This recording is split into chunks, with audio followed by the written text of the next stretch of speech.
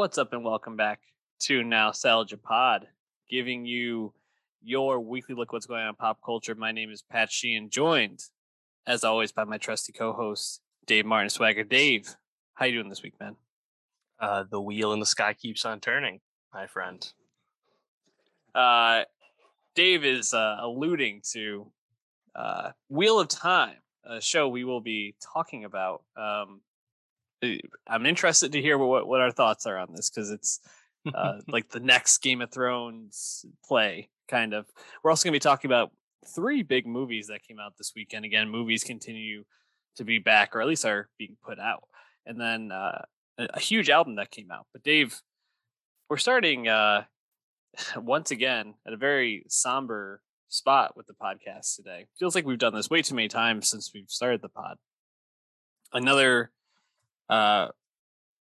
rap artist has been murdered. Untimely death for Young Dolph.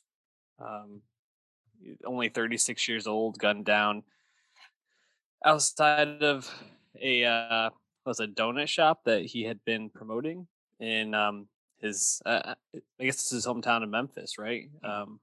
Memphis, Tennessee. Really sad. Really sad just news that came across last week. I saw a lot of people, as always happens, like sending condolences, but also just kind of mentioning like that they didn't even recognize how much an artist like Young Dolph really meant to them. And I really just like don't even know what more there is to say, because I feel like, again, this just keeps happening. It's like feels almost like par for the course at this point. How are you feeling after hearing the news? Yeah, obviously it's really sad, really disappointing, really unfortunate. Perhaps not surprising. It's much like Nipsey Hussle's death. You have the hometown hero getting killed in his hometown, not being the aggressor, just being gunned down.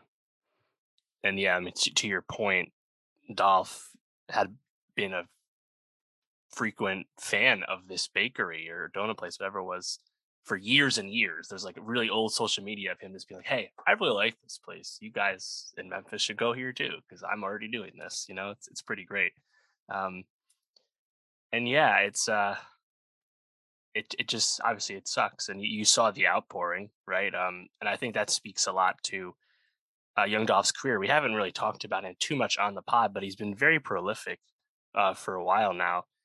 And I think just speaks to something we've acknowledged in the past, but like, post 3-6, post Juicy J's high point, Memphis has really blossomed as a hip hop scene independent of the, larger Southern hip hop that we associate with the Atlanta sound.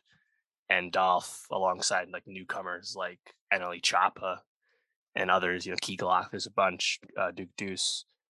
Dolph seemed to kind of be like the head of that movement, and that's why he was so beloved in Memphis, and he still lived there, and it's just a shame, honestly. And I guess it's one of those things where, if you don't get out and you stay where you're from, there's always that risk, right? On the other hand, we saw what happened to Pop Smoke. He did get out and he still got killed.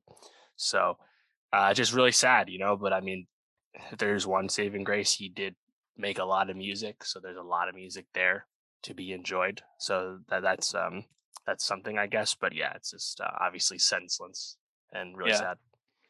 Yeah, there was a picture of him with his family going around. Just really like breaks your heart. And I think especially with some of these artists, they can feel so like larger than life, and sometimes it can make it feel really surreal and almost like hard to really connect with. But he just seemed, like you mentioned, very down to earth person, someone that was trying to lift this bakery up, lift other people up. He had been grinding, like you said, for a while. So to see him, his life come to an end like this is just incredibly sad. Any like Young Dolph song that you'd recommend people go listen to? Anything that you really like? That's a good question.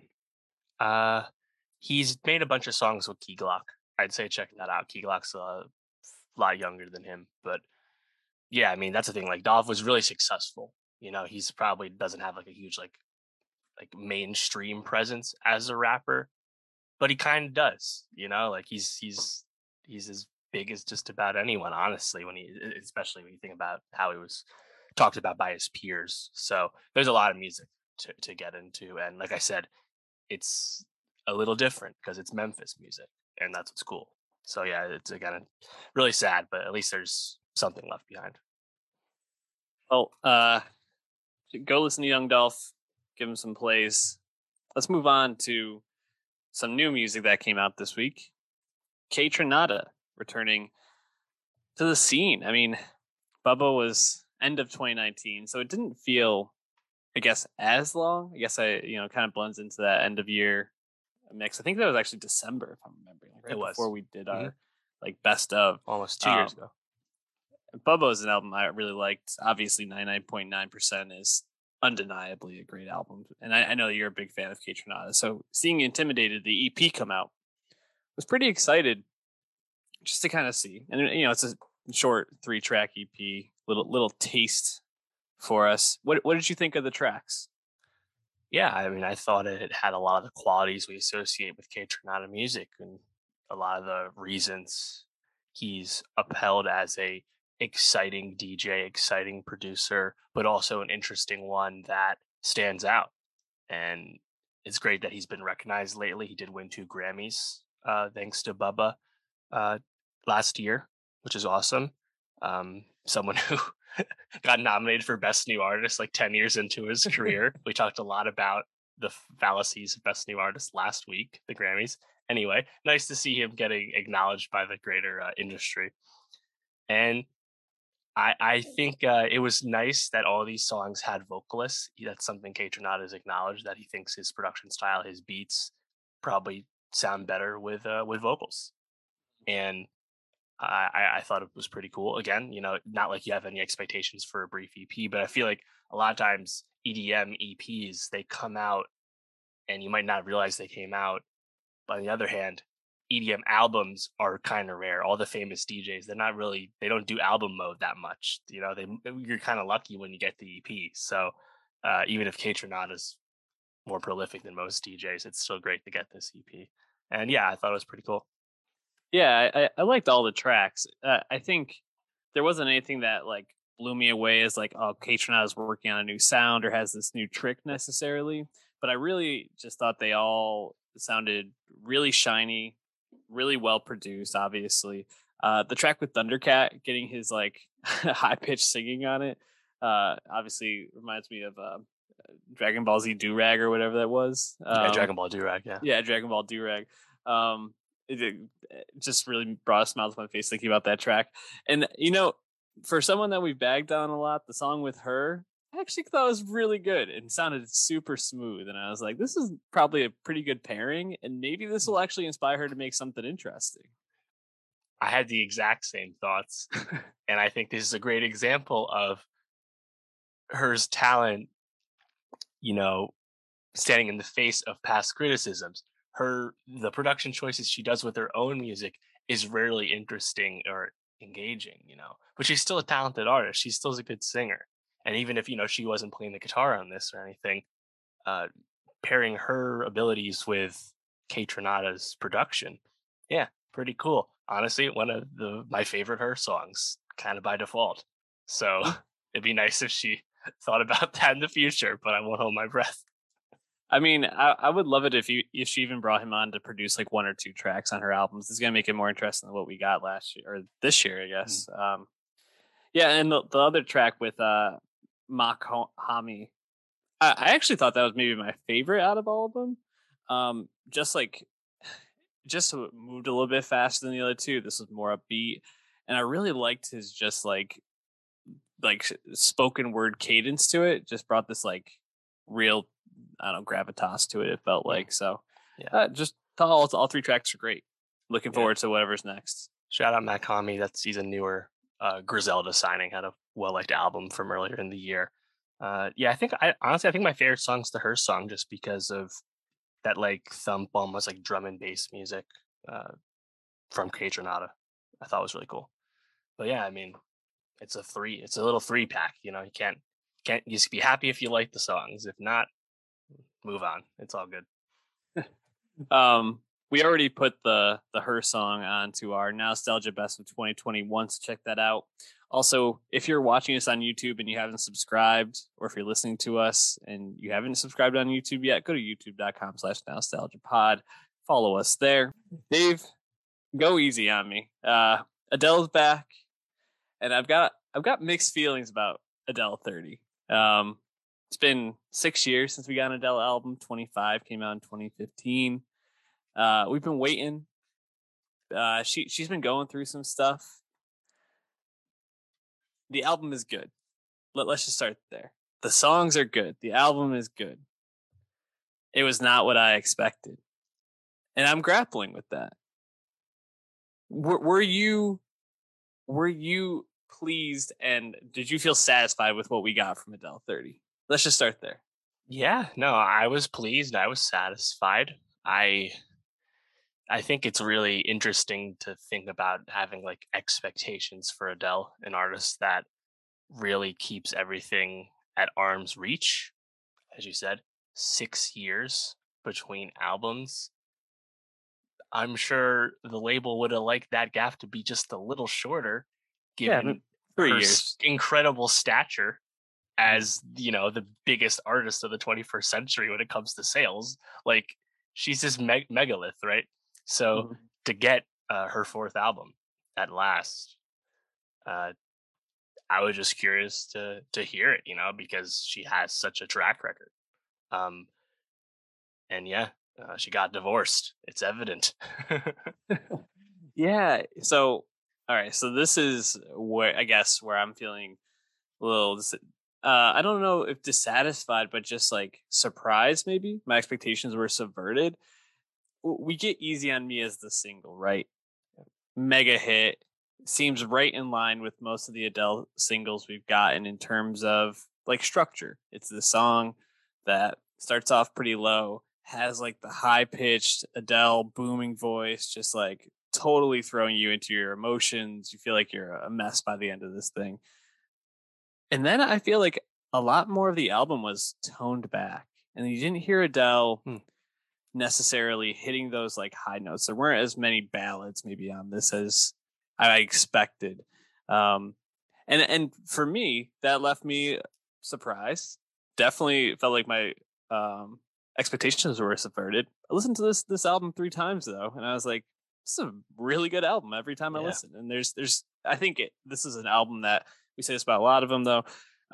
Really, you get a lot out of re-listens because you pick up on little things, you pick up on sequencing, and I'm sure everybody's seen the news about how Adele asked Spotify not to make the autoplay random or whatever, jump around. The big play button when you open an album was defaulting to shuffle. So I didn't even use that button for years. I would just click on the first song so it didn't shuffle, you know? Kind of a stupid thing that shuffle was the default. And we needed Adele, of all people, to use her pull to pull this off with Spotify, right? Like, kind of nonsense that this was even a thing. Yeah, so I'm glad we're talking about this. That was my first reaction. I was like, Spotify, this is really what you've been doing all these years. Like, albums most of the time are sequenced for a reason the way that they are, and then you're just totally subverting that. That makes no sense to me. But yeah, so I feel like this is a bit more toned back than what we got on tracks on albums like 25 or 21, but still really, really impressed with this. I saw you tweeting about it a bit today. You're a fan. Yeah, and I think to your point about it being, you know, lower tempo, being not as big, she said that was intentional. She didn't want to make another Hello. She didn't want that, like, she, you know, it's I think it's funny. There's a few reasons, but like, she doesn't want like that karaoke song again, but she also just doesn't want that like mammoth world beating song, which is so funny because no matter what she made, it was going to be a world beater anyway, right? Easy on Me, as you said, huge hit thus far. It's been number 1 since it came out. Set the Spotify single day streaming record, you know, NBD. It also set the single week for a song record. But Easy on Me isn't like challenging to Adele's vocal abilities or anything, right? It's kind of a conventional song, but because it's Adele, it's gonna hit and sounds really good. And she just has such incredible vocals and amazing pitch and all that, that even if it's just kind of a solid down the middle song, it sounds amazing. And obviously that's bearing out with the song's success. Um, and yeah, I mean, there's some songs where she belts it at the end, but I feel like those are more like emotional songs. They're not exactly songs that like maybe people are gonna like jump out of their seat to listen to all the time. The way something like Adele would dominate pop radio, even though it's not exactly what you'd think of as like a hit popular song. Yeah. It's I think it just speaks, and I think you really summed this up well, that whatever Adele did for this album was going to be huge unless like she somehow completely missed the mark, which would have been the biggest shock probably of the year.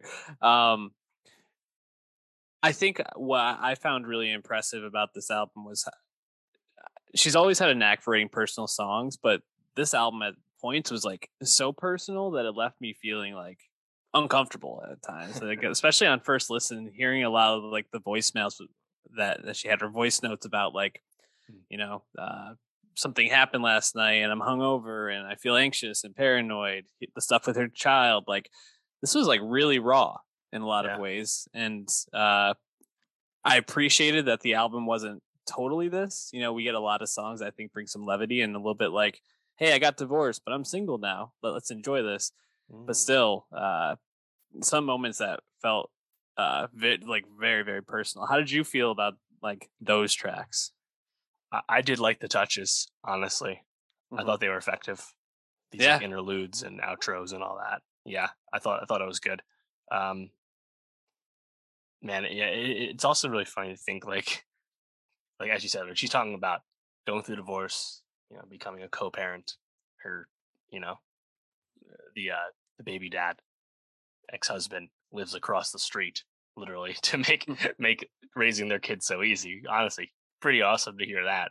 But in the meantime, like Adele has obviously gone through this amazing physical transformation, but also is kind of just like becoming a celebrity.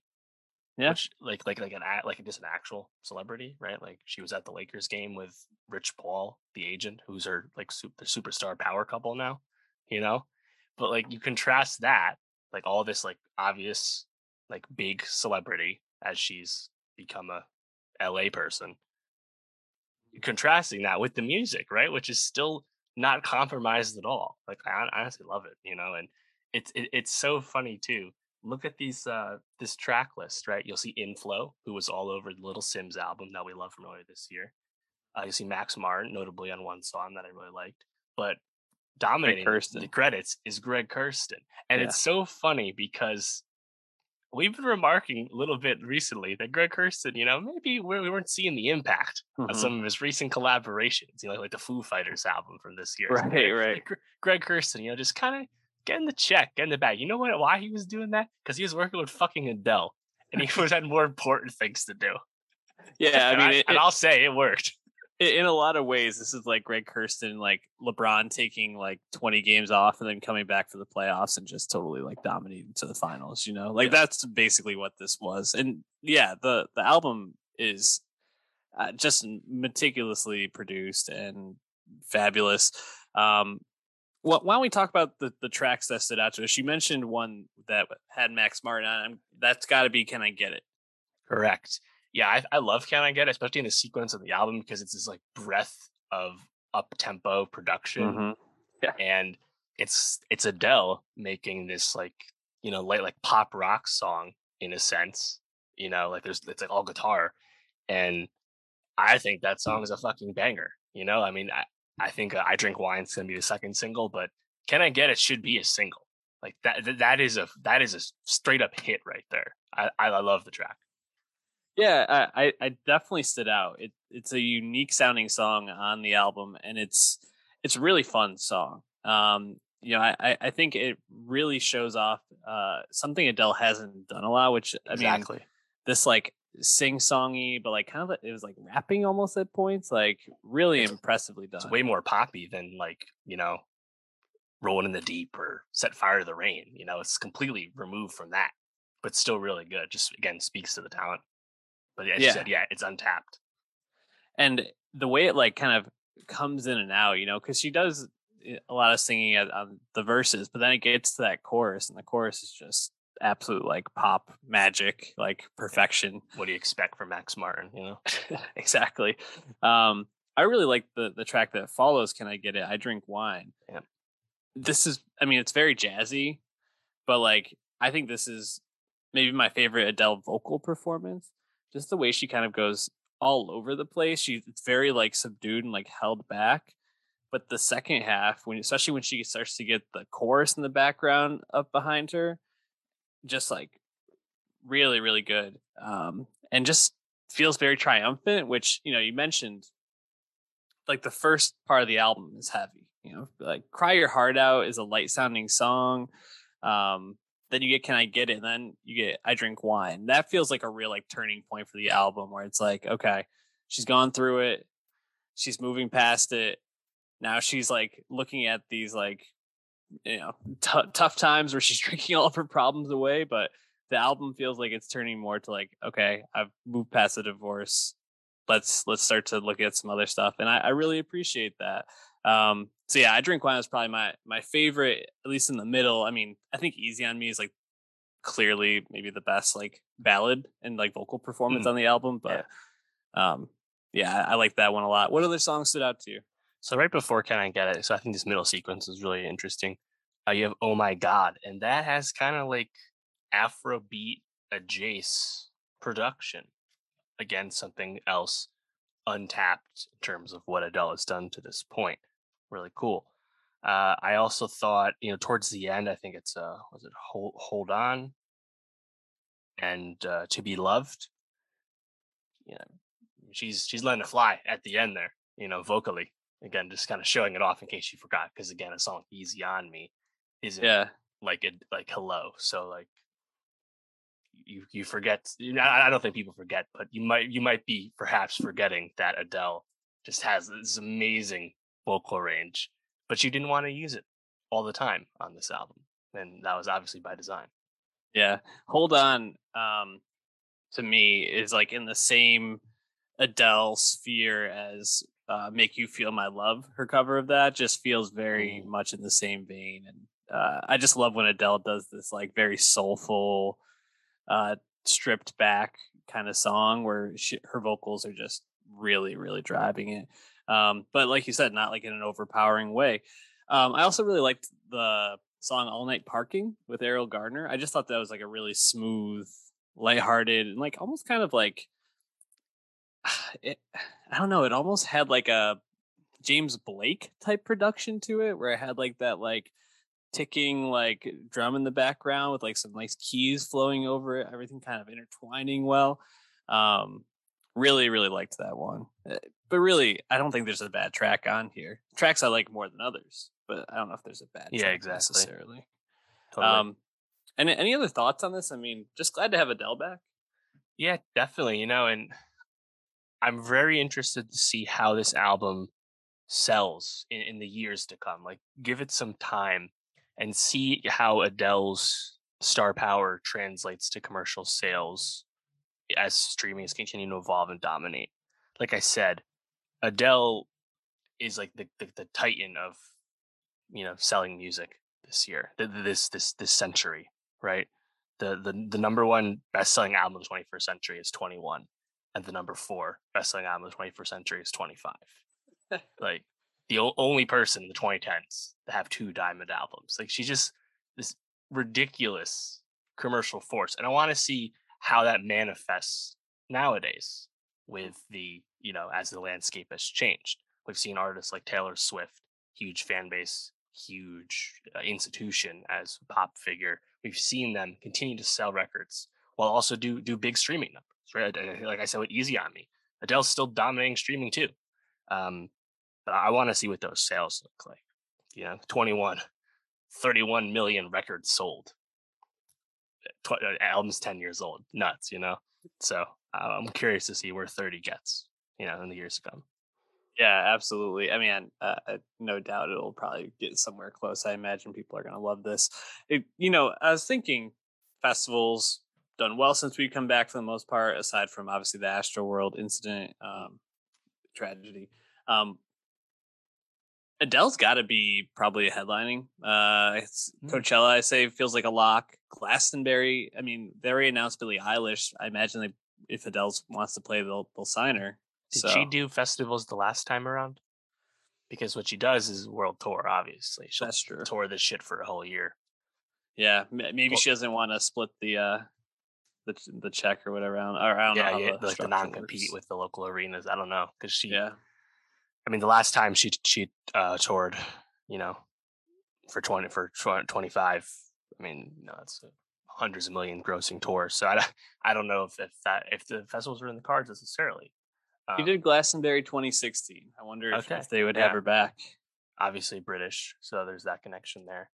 Yeah. I mean, yeah, obviously anyone would take her in a heartbeat. It's just about, how calculated it's going to be.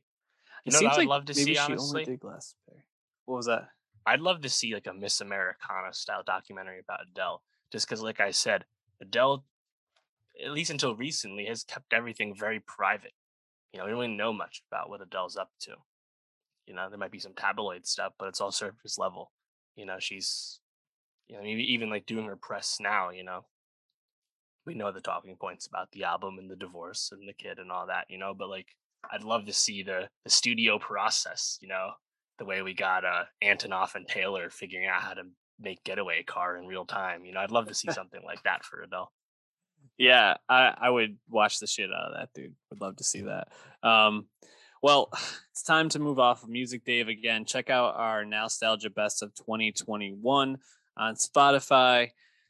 And we're moving on to the Wheel of Time.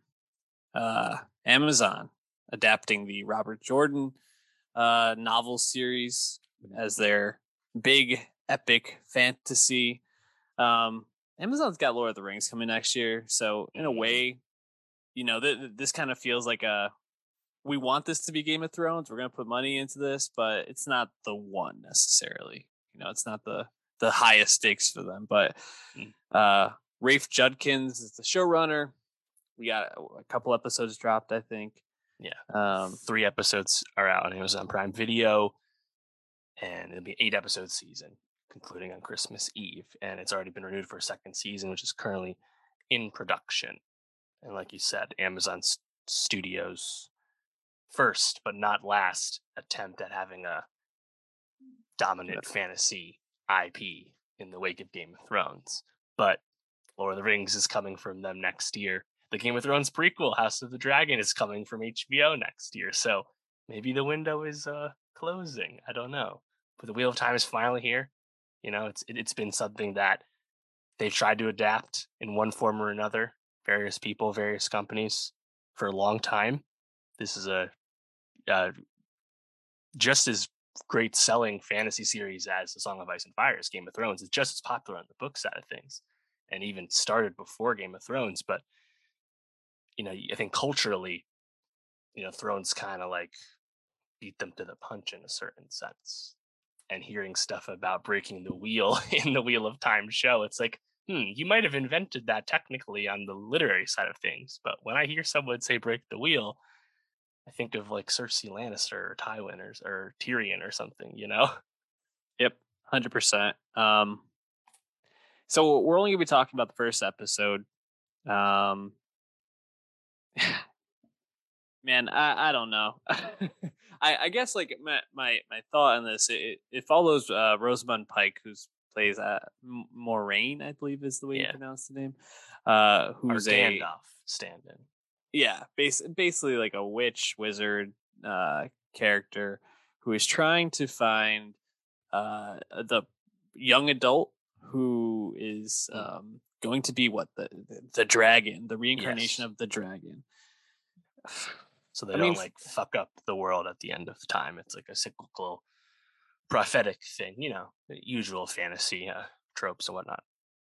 Yeah, and so you got Rosamund Pike, running around, using her magic powers to fight off these orc stand-in Yes, creatures. the Trollocs. Yeah, you have Priyanka Bose being pushed into a river. That was her, right? Priyanka, or was I think she? so. Yeah. Right. So you got some exciting stuff happening here and there. It just didn't grab me, and I think I just felt very like, I don't know if it was the execution or if it was just the story overall didn't grab me, but I kind of left being like, there's a lot going on here. I don't know if any of it was particularly well done, and I feel like it just is a miss for me. Well, how did you feel though? Yeah, watching the pilot, I was left with thinking, oh, this could be cool. I think it could be cool, but I don't think it's super compelling as a pilot, be, because like it's hard, right? Like you have all these young characters, these four young characters who go on this journey with Rosamund Pike and her like warrior buddy, right? And you kind of like see where it's going, right? They're going to go on this journey, and you have this battle in this first episode, a pretty protracted, long action scene with the Trollocs attacking the Twin Rivers Way home too they long. have, and I thought it was actually pretty solid from an action standpoint, but I think it's perhaps misjudged to have that be our like inciting conflict because we don't know who his people are yet. We're still learning all the words. You're getting a lot thrown at you early on, which I respect. I like that they're just throwing us in with the lore, pick it up as you go along. Game of Thrones does the same thing. That's how the books work too. But I couldn't help but see like, oh, I see the DNA of Lord of the Rings. I see the TV side DNA from Game of Thrones a little bit, and it's not necessarily fair to just immediately compare their work to its peers, but when you're deciding if you want to invest in something, I feel like it comes up. They shot this in Prague. I think it looks pretty nice. I thought the river set looked good. From what I understand from the advanced reviews, the critics have seen 6 of the episodes. It continues to look nice. But I think you got to really be like interested in like the appeal of this world. A world where only the women can do magic. Wield this power, yeah. Um, you have to be interested, I think, in learning more about that to want to go, because I think as like a TV example of TV, it doesn't necessarily like immediately compel you. In a sense, I had very similar feelings watching this as I did watching The Witcher season 1 on Netflix, in which I watched half of that first season before bowing out.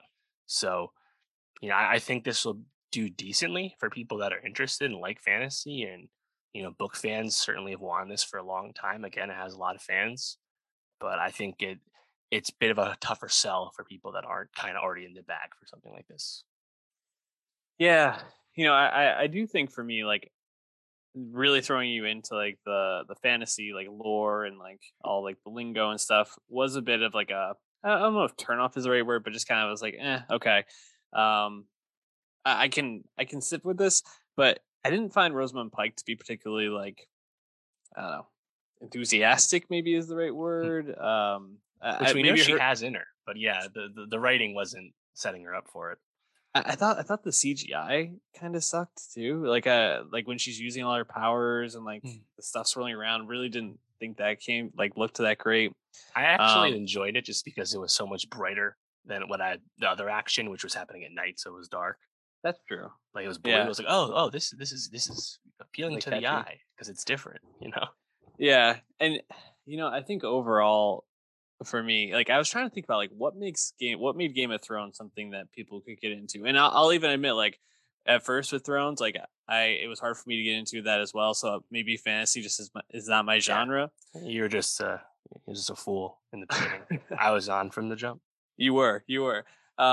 I think what made Thrones something a lot of people could get into, maybe even people that aren't big fantasy fans, is it starts off right away with the White Walkers, but then they're kind of sidelined for a while, and it's a pretty straightforward like a bunch of people trying to take power and like all this infighting, and that is like a pretty straightforward premise that can suck people in, and then you can start to introduce these like kind of out there fantasy elements as you go. I don't think the dragons like if that to me doesn't really scream like out there fantasy. Things like magic powers, the many faced gods, White Walkers, zombies, basically like that sort of stuff's a little more out there. And so I think when you throw a lot of people right in the deep end with this fantasy stuff without there being maybe more of a premise to like bite onto that's not all fantasy, it becomes I think a little bit more difficult. That's at least like where my brain got to in understanding why I might have liked Thrones more than this. But we'll see. I mean, I don't think this is it. I don't think this is going to be the next Game of Thrones. My money would be on either Lord of the Rings or House of Dragon next year. But right, of course. Do you want to finish this? You want to watch all 8? I'm definitely going to give it at least a little bit more time, because that's the thing. It's right. Thrones had impeccable writing. That's what can bring people in. You learn the characters, you appreciate the characters, things make sense, right? This pilot, like there was no chance for anything to happen in that regard. Now, if the writing doesn't pick up too much, or hopefully not get a sense of wheel spinning on the journey, that'd be awfully, unfortunate if that was to happen. But I want to give the world a little bit more time, because I think the potential, like you said, right, like setting it up, this Trolloc attack, this Dark One bad guy, unseen there, right? They might not actually come into play all that much, and it might not be super like good versus evil end of the world all the time, And yeah, there'll be some magic, but I'm willing to see where that goes a little bit. It's funny though, like there's been a lot of attempts like this recently, right? Like the HBO had the Nevers. We didn't stick with that, and it doesn't seem like anyone did.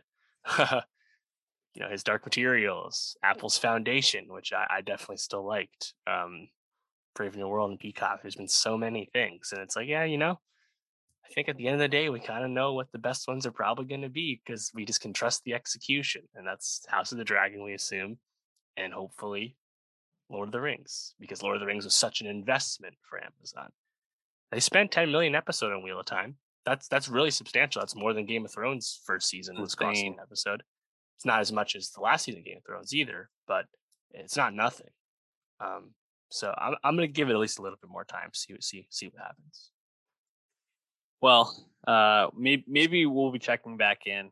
Drop us your thoughts if you all like it and you comment enough, maybe we'll give the people what they want. But Dave, why don't we move on to another big piece of IP, Ghostbusters.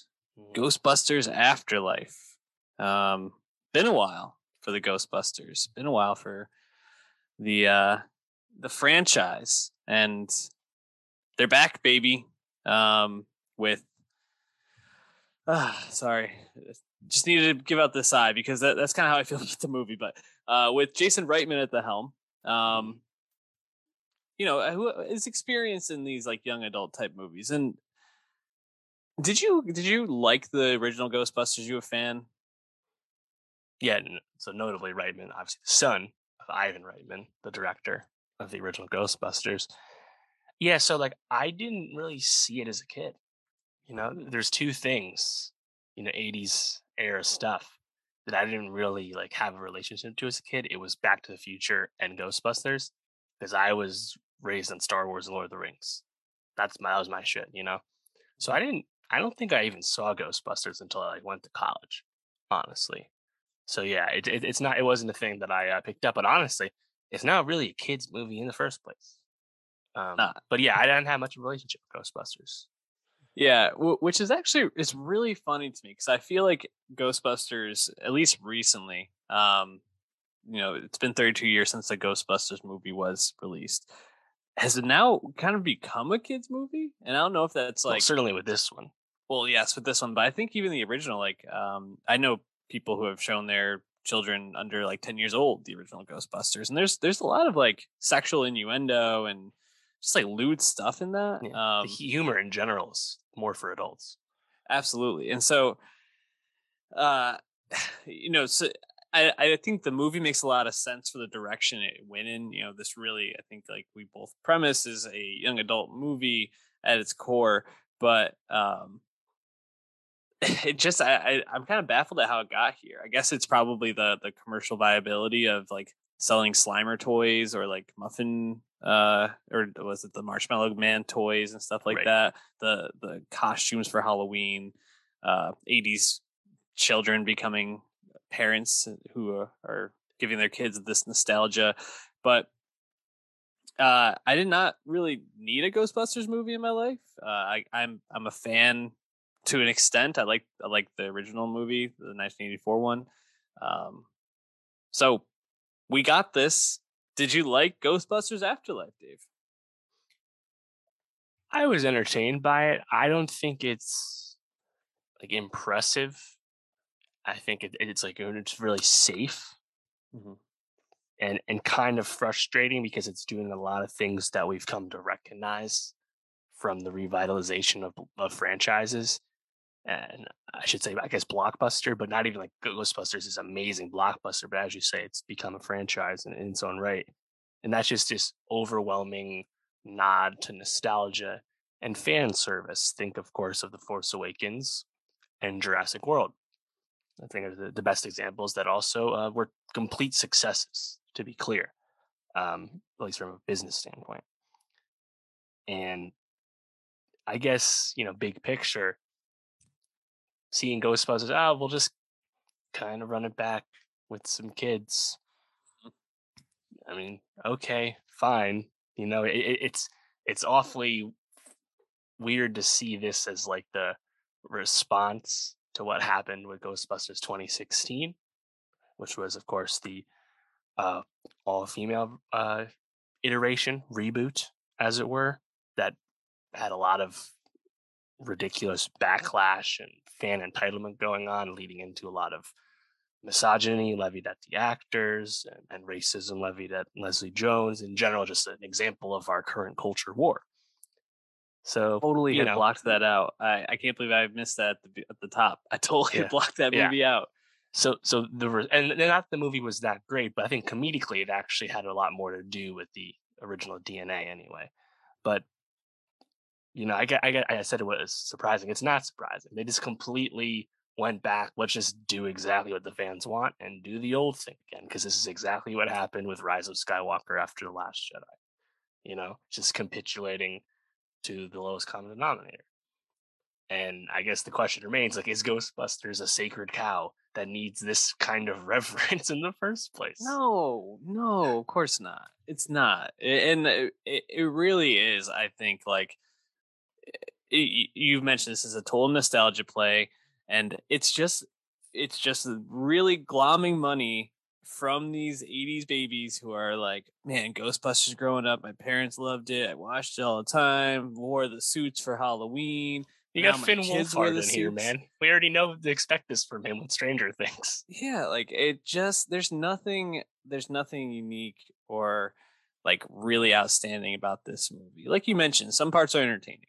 I really liked the scene where they're chasing Muncher. It's the first time they're really like busting a ghost, I guess, using the proton pack, driving the car around. Thought that was pretty good. I really liked some of the ending stuff. I actually thought the opening was pretty interesting too. You kind of have like the out of frame old man. Obviously, the trying to bust this ghost goes wrong. Okay, this looks pretty good. There's so much BS in the middle, dude, that like I just was like, we could have chopped so much of this out. Also, just like it just is like such a like weird way to rope Dan Aykroyd and Bill Murray and man, I'm forgetting the other guy's name. The other original. What's his name? Ghostbuster. Ernie Hudson. Ernie Hudson. Sorry. Yeah. All respect to Ernie Hudson out there.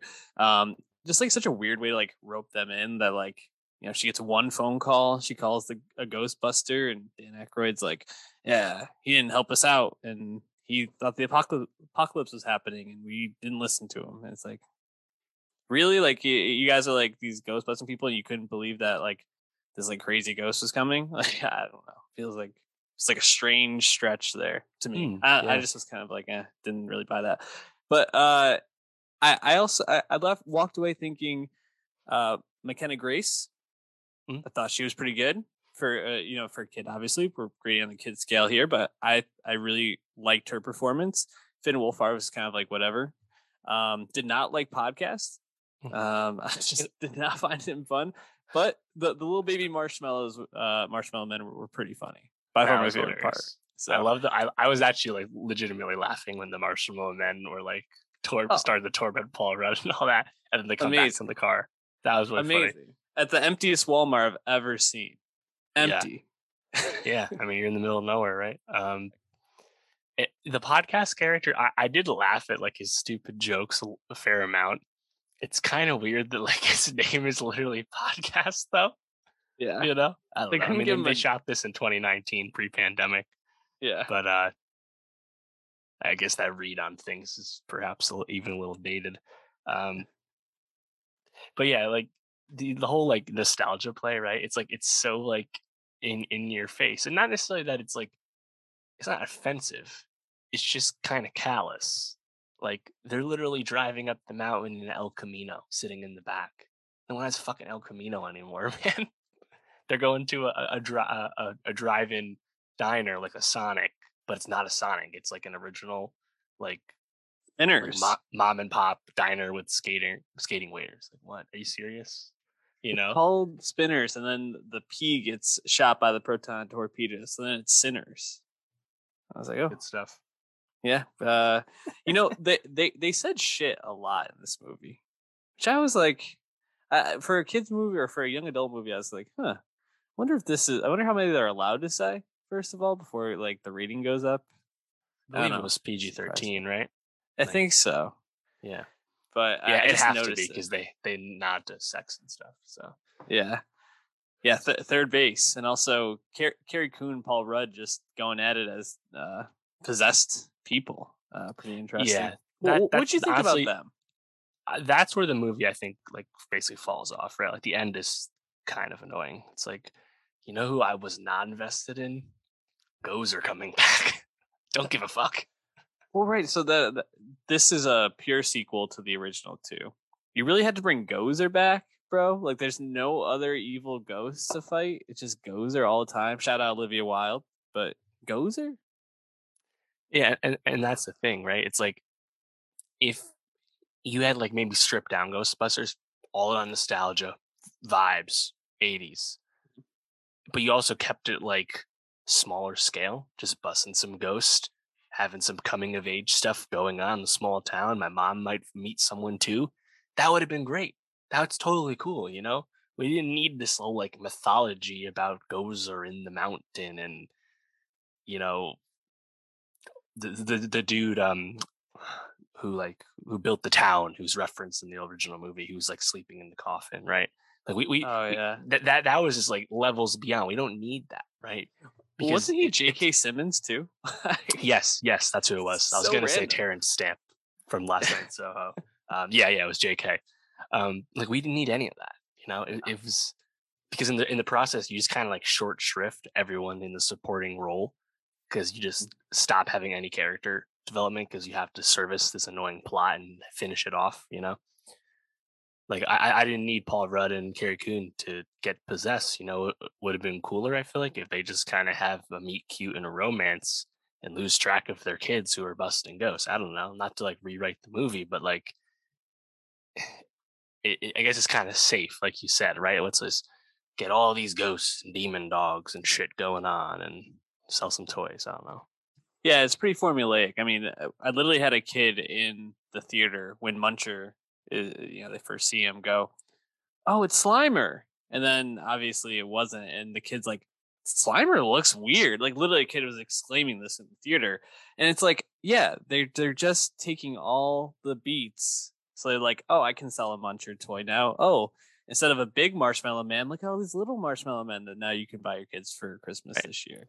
It's just very commercial. Well, and right, and again, like I said, similar to Jurassic World, similar to Force Awakens, and it sets up a very similar problem because you bring back the OG cast that is very popular and beloved by all the Ghostbusters fans, and rightfully so. and we go back at the end, New York City, reopen the shop, you know? So now what? You're going to make a sequel to this without them? Well, you probably should plan for the post Aykroyd, Hudson, and Murray Ghostbusters, right?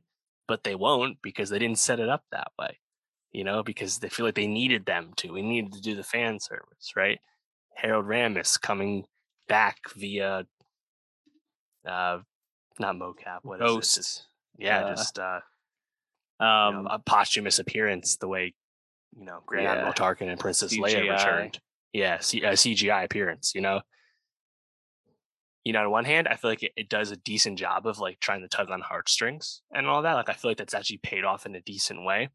But I think creatively down the line, you're just kind of writing yourself into corners, or even worse, perhaps like Force Awakens, just writing yourself until you stop writing and there was nothing at the end. This is blank. The next movie is completely blank. So again, I don't have a lot of reverence for Ghostbusters, so it's not like this offensive thing to me, of course. But on the other hand, this did exceed box office expectations and probably will continue to do well into the Thanksgiving week. So I think they're thinking about the sequel, and in a sense, I guess give Sony some credit because they are trying to do the reboot game hardcore, and they are finding some success. Right? Bad Boys for Life, huge hit. Jumanji, 2 of them, huge hits. Men in Black International, Charlie's Angels, not huge hits. But it seems like Ghostbusters Afterlife is leaning towards the hit, so they got what they wanted. Yeah, no, I mean, credit to Sony. They definitely pulled this off. My theater was packed. I assume it will continue to be packed, like you said, into Thanksgiving.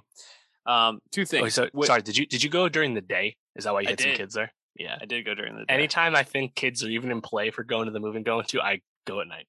Yeah, I mean, it was a zoo. They were running all around, but you know what? It was nice because they actually were like really into it, and so it made it a little bit more. Yeah. If it had just been me, I might have just been like on my phone the whole time, unfortunately. Just two quick thoughts. First of all, when Gozer / Olivia Wilde like throws back the original Ghostbusters and they hit the car, I thought that would have killed them. Like, dude, they're so old at this point. That was really, I was like, oh, dang. And like clear body doubles, obviously. Yeah. Second thought in all this is really just do like Murray and Hudson and Aykroyd really want to come back and keep doing this? I like Aykroyd, I could see, but Bill Murray, he really wants to come back and do this. And that was the thing too, because previous attempts to make a Ghostbusters 3 didn't happen because they couldn't get everyone back. I think Murray in particular didn't want to come back, right? And some of them did cameos in Ghostbusters 2016, but they weren't playing their characters. Like, yeah, I doubt it, honestly. I really do, unless you're like throwing a lot of money at them. But like, eventually they're gonna stop working, you'd think, right? I don't know. Harrison Ford keeps doing shit, so maybe they'll do it. I don't know. Yeah, Dan Aykroyd's not like super busy, I guess. Bill Murray definitely has a lot more choice in his work. Yeah, I guess Murray maybe just being like they come back to the shop and he like drops a few lines, kind of like he did in French Dispatch type of role. I could see potentially. Yeah, I don't know. You even had Sigourney Weaver in the credits scene too, coming back also in play. So very interesting. Ghostbusters Afterlife. Good for them. Good for them. That's the thing. Dave, we also watched 2 other movies, which we could have watched at home. And I did watch both at home. I think you saw one in theaters. The one we both watched at home was Tick, Tick, Boom, the movie directed by Lin-Manuel Miranda, his live action debut, I believe. Yes. Film directorial debut. Yep. And he is film. Good distinction. He has done a lot of other live action stuff. It follows the life of Jonathan Larson, biopic, I guess, about him. It's like interesting to like what genre this totally falls in. But Jonathan Larson, who was the writer and creator of Broadway shows like Tick, Tick, Boom, which the movie is named after, and Rent, most notably, I'd say, to most people. Yeah. And mostly about his like first show that he's like creating in like his life around that time. I gotta be honest. Our guy Andrew Garfield playing Jonathan Larson, thought he killed it. Was super pumped. I thought this movie was great. How did you feel watching Tick Tick Boom? I also was really pleased with it. I really didn't enjoy it. Didn't really know what it was going in. You know, it's like Tick Tick Boom, not as famous as Rent. I think that goes without saying. But also like Tick Tick Boom, the musical, which is what's being adapted by Lin here. That musical, of course, famously, infamously, was not brought to stage by Jonathan Larson because of his untimely, sudden passing right when Rent was coming out. So it's funny to think of it as a biopic, right? Because it's actually an original work created by the man, and not all of it's completely real. You know, it's like semi-autobiographical in the sense. It's kind of funny to wrap your head around like the how all this connects, right? But I think the movie does a nice job of, you know, keynoting and noting on like a tribute to Jonathan Larson, obviously a huge theater figure who people like to think perhaps could have gone down as truly one of the greatest ever if he hadn't passed, you know, in terms of this, you know, the best people making musicals. So what you get though is, as you said, I think a really compelling turn from Andrew Garfield, despite the fact that he's not like this huge song and dance man, you know, but he still really does a really good job. And I think Lin too brings a really good cinematic touch to this movie. It doesn't come across as just a blatant, simple stage adaptation. I think it works as a film. So yeah, I liked it.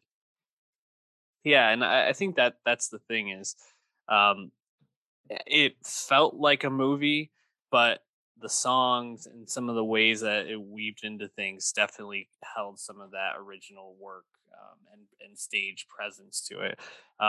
Yeah, Garfield absolutely, I thought, nailed this. Not only does he, kind of embody the look. If you could look up pictures of Jonathan Larson, definitely has, I think, the look down, but just overall brings a presence to the role. He's like, obviously the movie Tick Tick Boom. The title is like referencing this feeling that Jonathan Larson kind of has in his life, like time is like running out, or like or moving towards this like big explosion. And Garfield really like plays like him on this edge really well.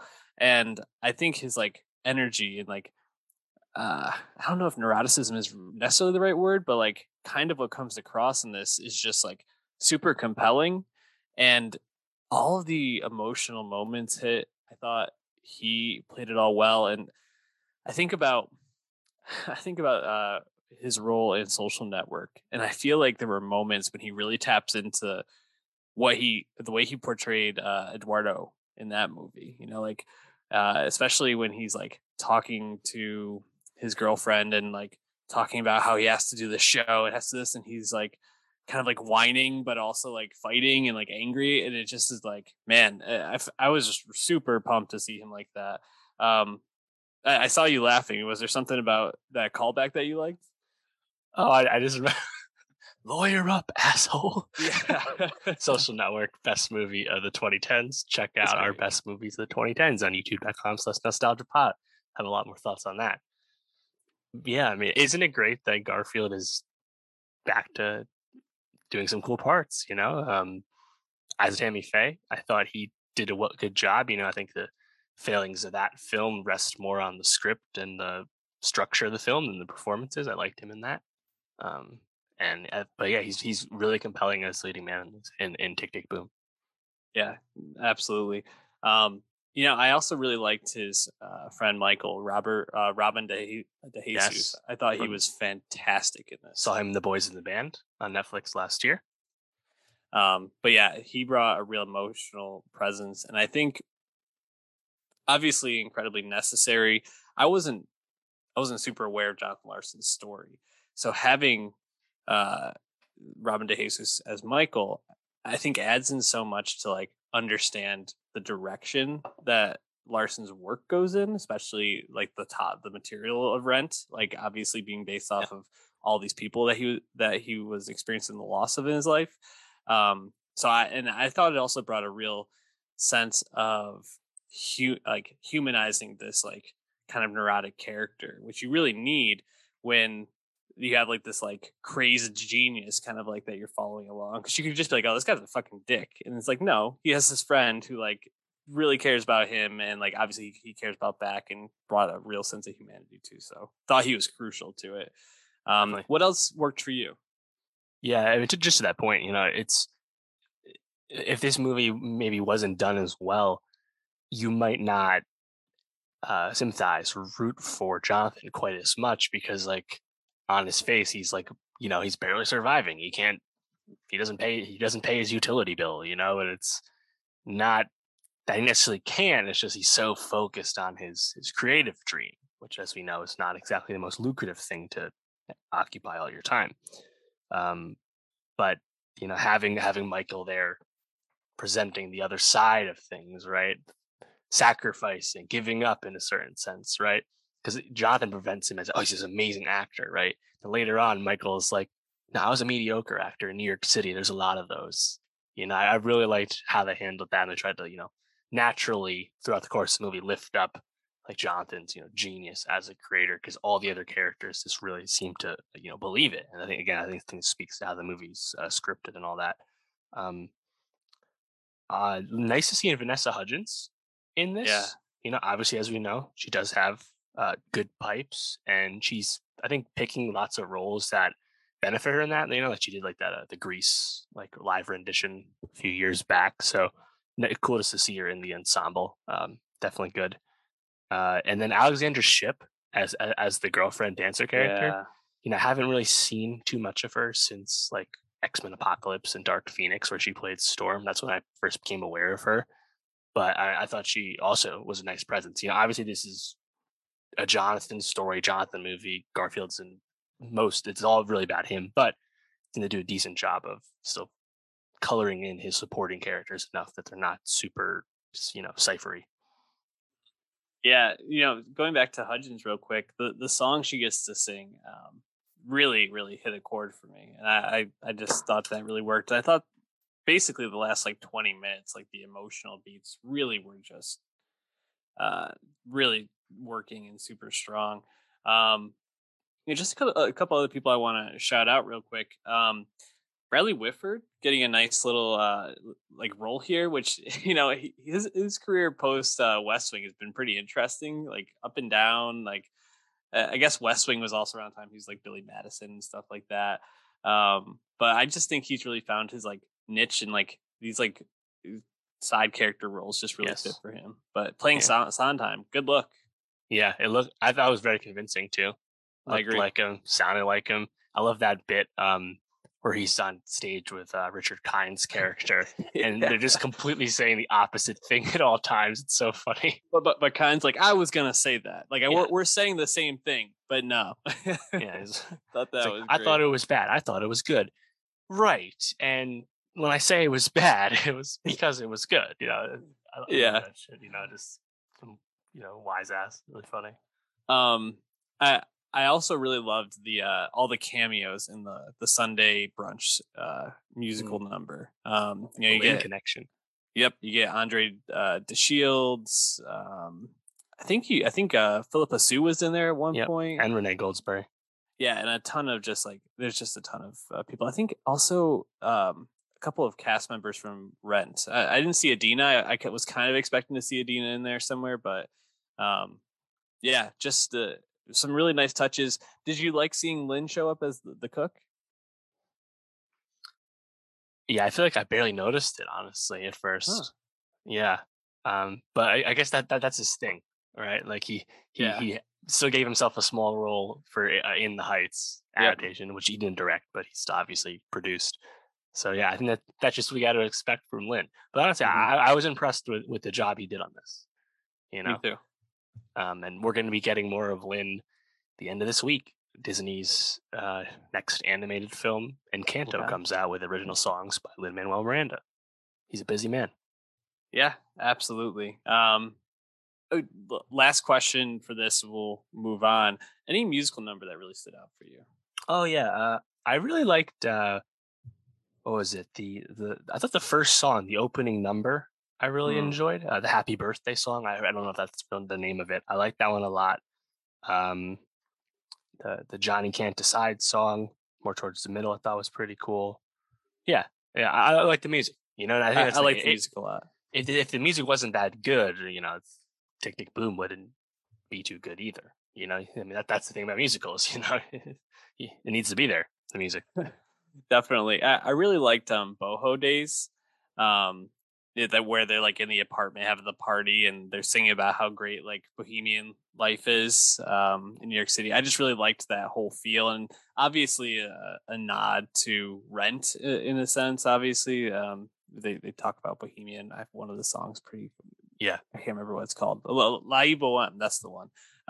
So just like really good stuff. I was really pleased with this movie, like, and kind of surprised. I thought that this might be like, kind of middling, but blew my yeah. Well, expectations away. and that's actually a funny note too. You know, remarking on the script and being impressed with it. This movie was written by Stephen Levinson, the creator of Dear Evan Hansen.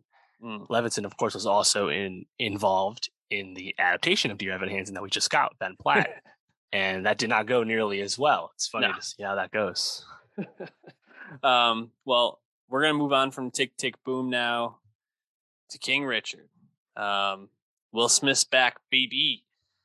Uh, King Richard, following the life of Richard Williams, the I guess somewhat controversial father to Serena and Venus Williams. This movie is directed by Ronaldo Marcus Green, up and coming director. But I mean, really, the story is Will Smith in this role. Seems like a real star turn. Seems like potential Oscar worthy performance. Maybe we'll talk about that. Yeah, we'll talk about the Oscar stuff at the end, but Best Yeah. Actor nomination, that's happening. You think so? Oh yeah, So, easily. did you Lock like the it in. movie? Did you I like did King like it. Richard? I thought it was awesome, honestly. You know, it doesn't necessarily wow you with being something you haven't seen before, but it's just there. I think so much of it's really well done and executed on, and there's a few key decisions that the way they were made really prop up the film. I liked it a lot.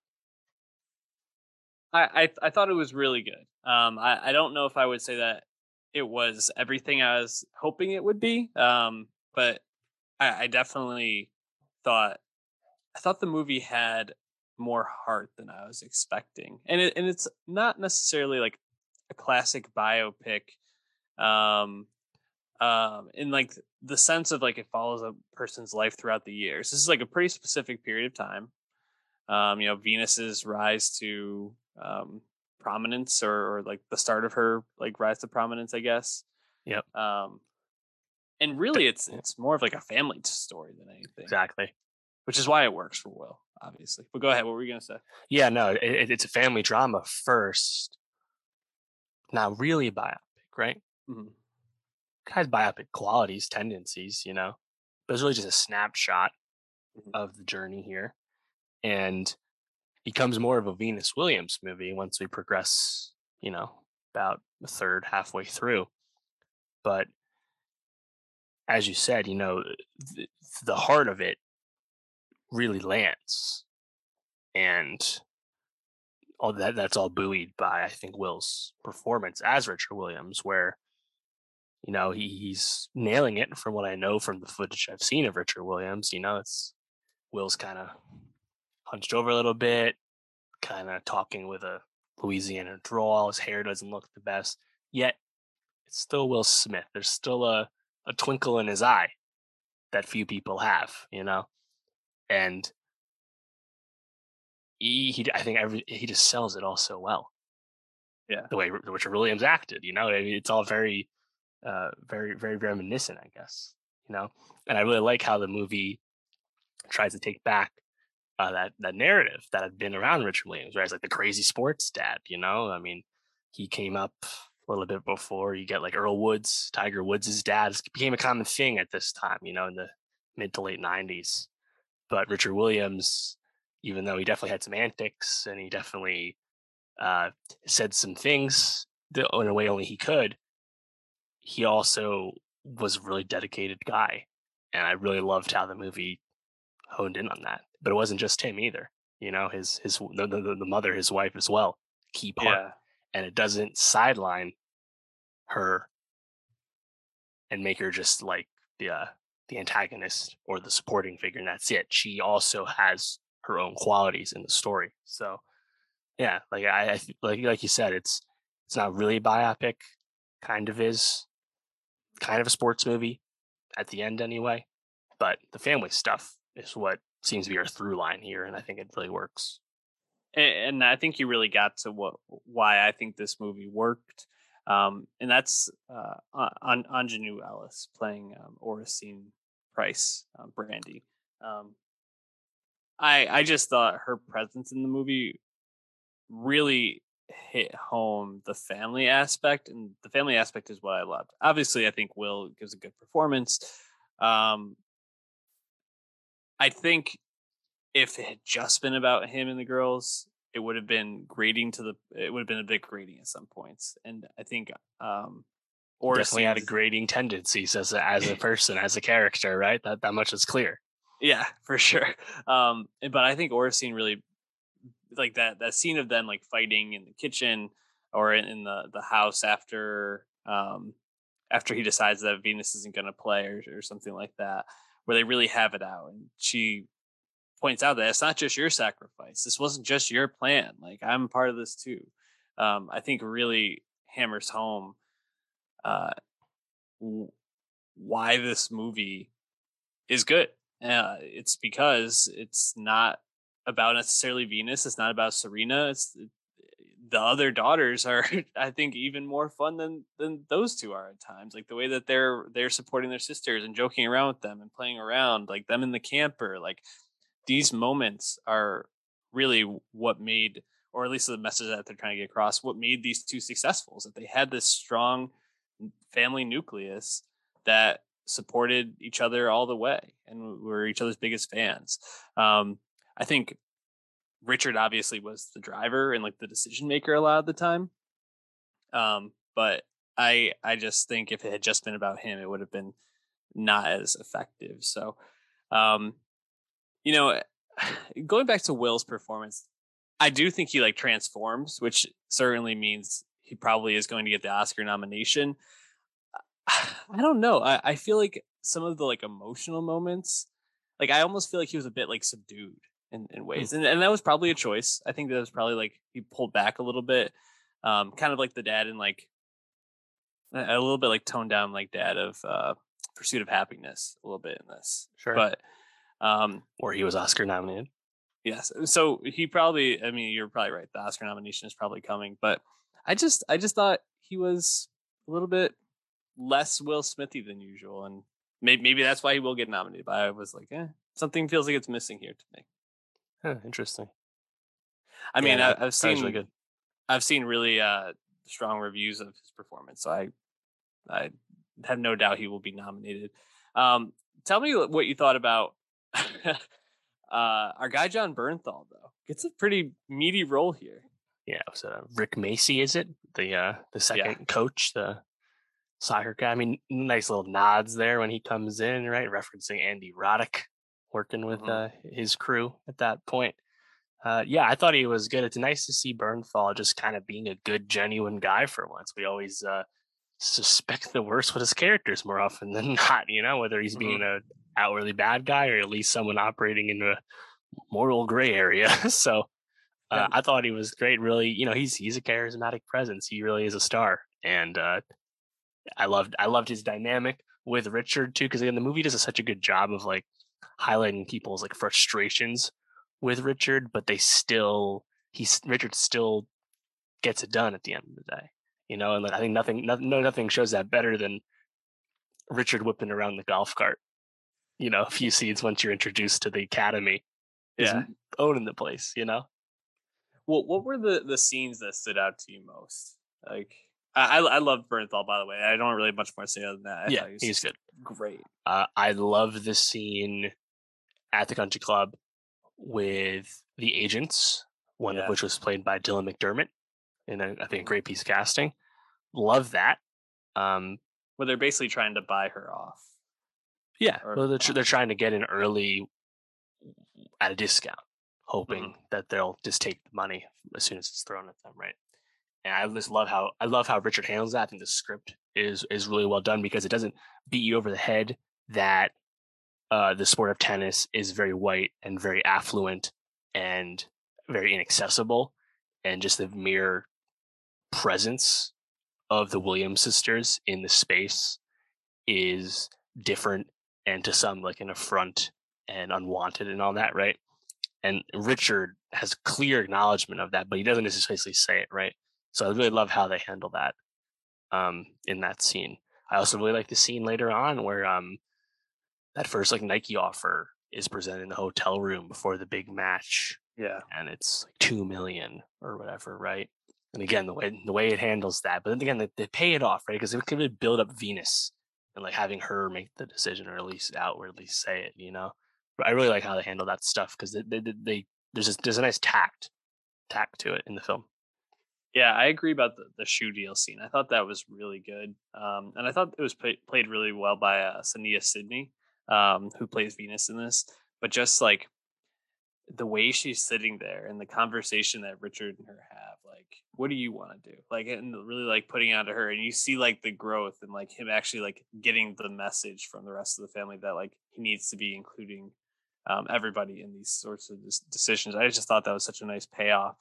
Um, I also really liked the ending scene, where they have this match where Venus gets iced out, and just seeing like Richard not watching or watching from the tunnel and then deciding to like go out and sit with the family as like Venus is having this, difficult game or the match not go her way. I just thought it was like a really like great choice. And obviously like supposed to be heartfelt, but just I thought hammered home everything that the movie was going for, which is obviously family. So thought it was great. Yep. I loved how the tennis looked, honestly. Yeah, great.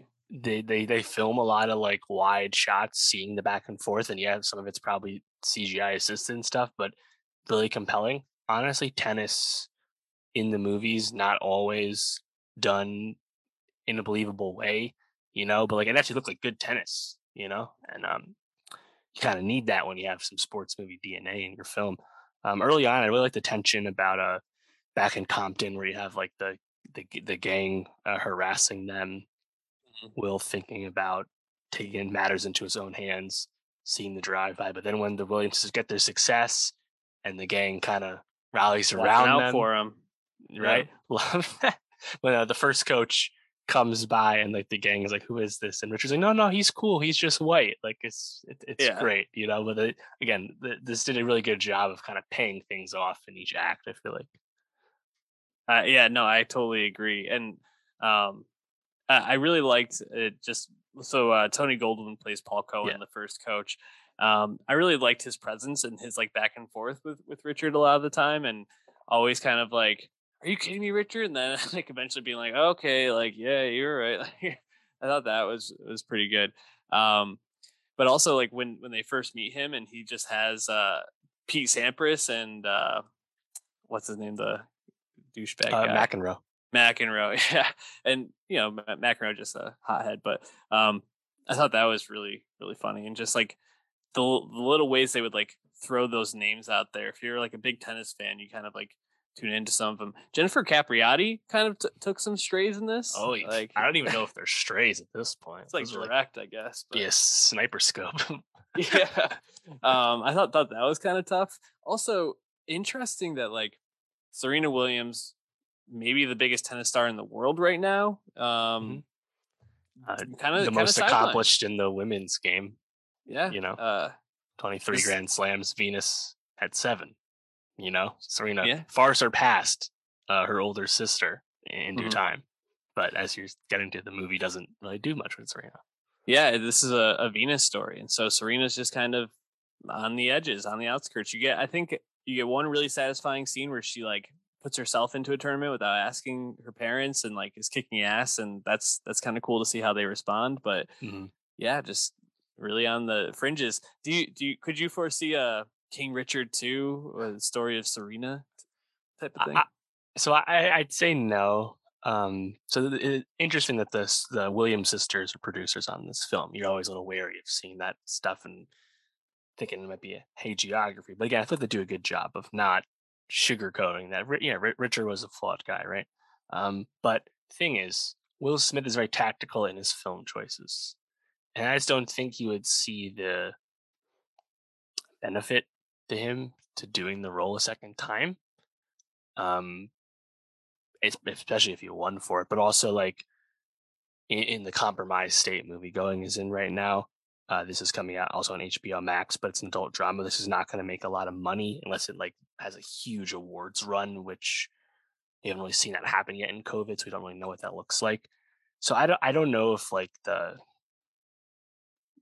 going to be like a compelling like thing. We need a sequel to this, right? I feel like it's just going to be like a really satisfying snapshot choice executed on by Will, and I'll be very happy with this, especially because it's a nice return from say something that didn't quite go as well, like Gemini Man, you know. But yeah, I don't know. Don't you feel like there's not a whole lot to gain from doing this Serena movie either? Because you'd probably just kind of be running a lot of King Richard back. Yeah, I mean, I heard some talk on some different podcasts, things I listened to about, oh, could this happen? I couldn't see that for Will. This isn't a franchise type role. This is more of a like Oscar grabby type role, which I think we're kind of moving towards. So why would you, like you said, why would you run that back? Makes no sense. You mentioned we're going to talk about Oscars here. I mean, Will, I think you pointed out and made a strong case. Definitely going to be nominated. Do you see any other nominations coming from this? It's a great question. Anjana Ellis, perhaps in the mix. Definitely supporting performance. Those I think are there. I mean, it's probably in the mix for Best Picture. It's a rousing family movie, you know, like it's popular. Interesting. So yeah, I think it'll be around. Honestly, I really do. Do I think it's a contender for Best Picture? Probably not. But it seems like we're going to the duel for Best Actor is Benedict Cumberbatch in The Power of the Dog, which is coming out soon on Netflix, and Will Smith with King Richard. So you'll be seeing a lot of Will on the campaign trail, which is a good thing. You know, he hasn't won an Oscar before. He's been nominated twice. I would love it to be his time thing, even if Cumberbatch truly is exceptional. You know, I have no doubt that Cumberbatch will be around again in a buzzy role. But like Will Smith, you know, Will Smith could use the Oscar, and I think it's more than earned with this one. So we'll be talking about King Richard. I'm not worried about it. Yeah, I'm just looking through, Will Smith's filmography here over the last couple of years, and he's been working fairly consistently. Mm-hmm. 2018 didn't have any movies, but last time he did something like this was, you know, a good chunk of time ago with Concussion. You know, so it's been a while. Yeah, tell the truth. Yeah, I'm looking here. I mean, what was the last role you really liked him in before this? I mean, Bad Boys. Well, he was exceptional in Bad Boys for Life. That was a complete home run in terms of bringing back a franchise. He was awesome in that. Yeah, I thought he was pretty good as Genie. Yes, surprisingly so. Yes, I loved him as the Genie. Honestly, in a live action. I know you were a big fan of Bright. I still haven't seen Bright actually. No, I don't want to watch on Netflix. Don't want to do it. Yeah, I'm just looking here. I mean, before that, man, Karate Kid, 7 pounds. Like he had a tough run, but I feel like of late, Deadshot, Suicide Squad 1. Yeah, he's not his fault. He's good enough in that. Did you like the one where he's like trying to kill himself, Gemini Man? Yeah, Gemini Man is really interesting because like Will's pretty solid in that, but like that was kind of Ang Lee getting a little lost in the own sauce. Mm-hmm. Focused a little more on the technological aspect of things, like the credible cameras he used to make it, and just so that like the movie could not actually be shown in its intended resolution in almost any screen in the country. Like, I think we could just scale it back, you know, Will Smith, because like there's some really good action in Gemini Man, and Will's quite convincing in that. But overall, yeah, it's just okay. But it's cool seeing it at the theater anyway. You know, He has a big movie coming up next year, Emancipation. I was just about to say, Fuqua. I'm looking here. We're gonna get back-to-back Will Smith nominations, because this feels like the type of movie that if the premise that I'm reading here is how it actually turns out, could be Oscar baity as well. Might be a little too actiony for a real Oscars run, but Fuqua's a bit up and down these days, so depends how it goes. But yeah, I want Will Smith to act as much as possible, because he's, at worst, he's still going to be a movie star in your movie, you know. So, Tick Tick Boom. You think it has any outside Oscar nom chances? Yeah, I'd say the best actor field isn't quite like stratified yet. Mm-hmm. I don't know if Garfield is like the most deserving best actor I've ever seen, but like seems like he's in the greater mix at this time for that. Other than that, probably not. I feel like it's kind of in like that like second tier of movies with award aspirations. So maybe like some music ones, maybe like best original song or something like that. Or are these even considered original songs? Probably not. I don't think they are. I honestly, best original song's probably gonna go to that Beyonce song in King Richard. That's true. Yeah. Well, King Richard. Expect to see a lot of it in the coming months. All right. I think that does it for us this week. What do we got next week, Dave? Yeah. Speaking of the Oscars, you got more hopefuls coming up, specifically House of Gucci, Ridley Scott's second film of the fall. Lady Gaga and Adam Driver. Very excited about that. I'm going to be seeing Licorice Pizza in 70mm, Paul Thomas Anderson. Excited to get to that. That's opening on Black Friday. I mentioned Encanto, Disney Animation. Also Hawkeye, first 2 episodes, Marvel, MCU, Disney Plus on Wednesday.